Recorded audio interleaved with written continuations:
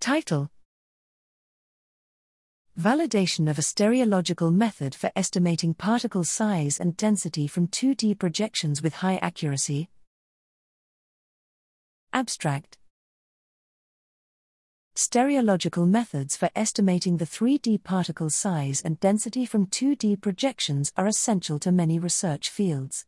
These methods are, however, prone to errors arising from undetected particle profiles due to sectioning and limited resolution, known as lost caps.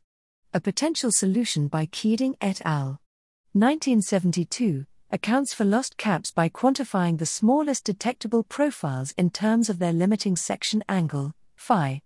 However, this simple solution has not been widely adopted nor validated.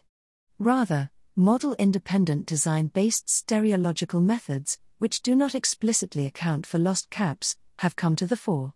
Here, we provide the first experimental validation of the Keating model by quantifying phi of synaptic vesicles using electron tomography 3D reconstructions.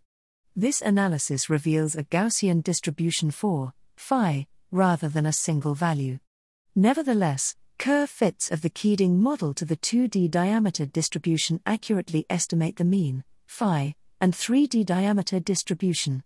While systematic testing using Monte Carlo simulations revealed an upper limit to determining phi, our analysis shows that mean, phi, can be used to estimate the 3D particle density from the 2D density under a wide range of conditions, and this method is potentially more accurate than minimum size-based lost cap corrections and dissector methods.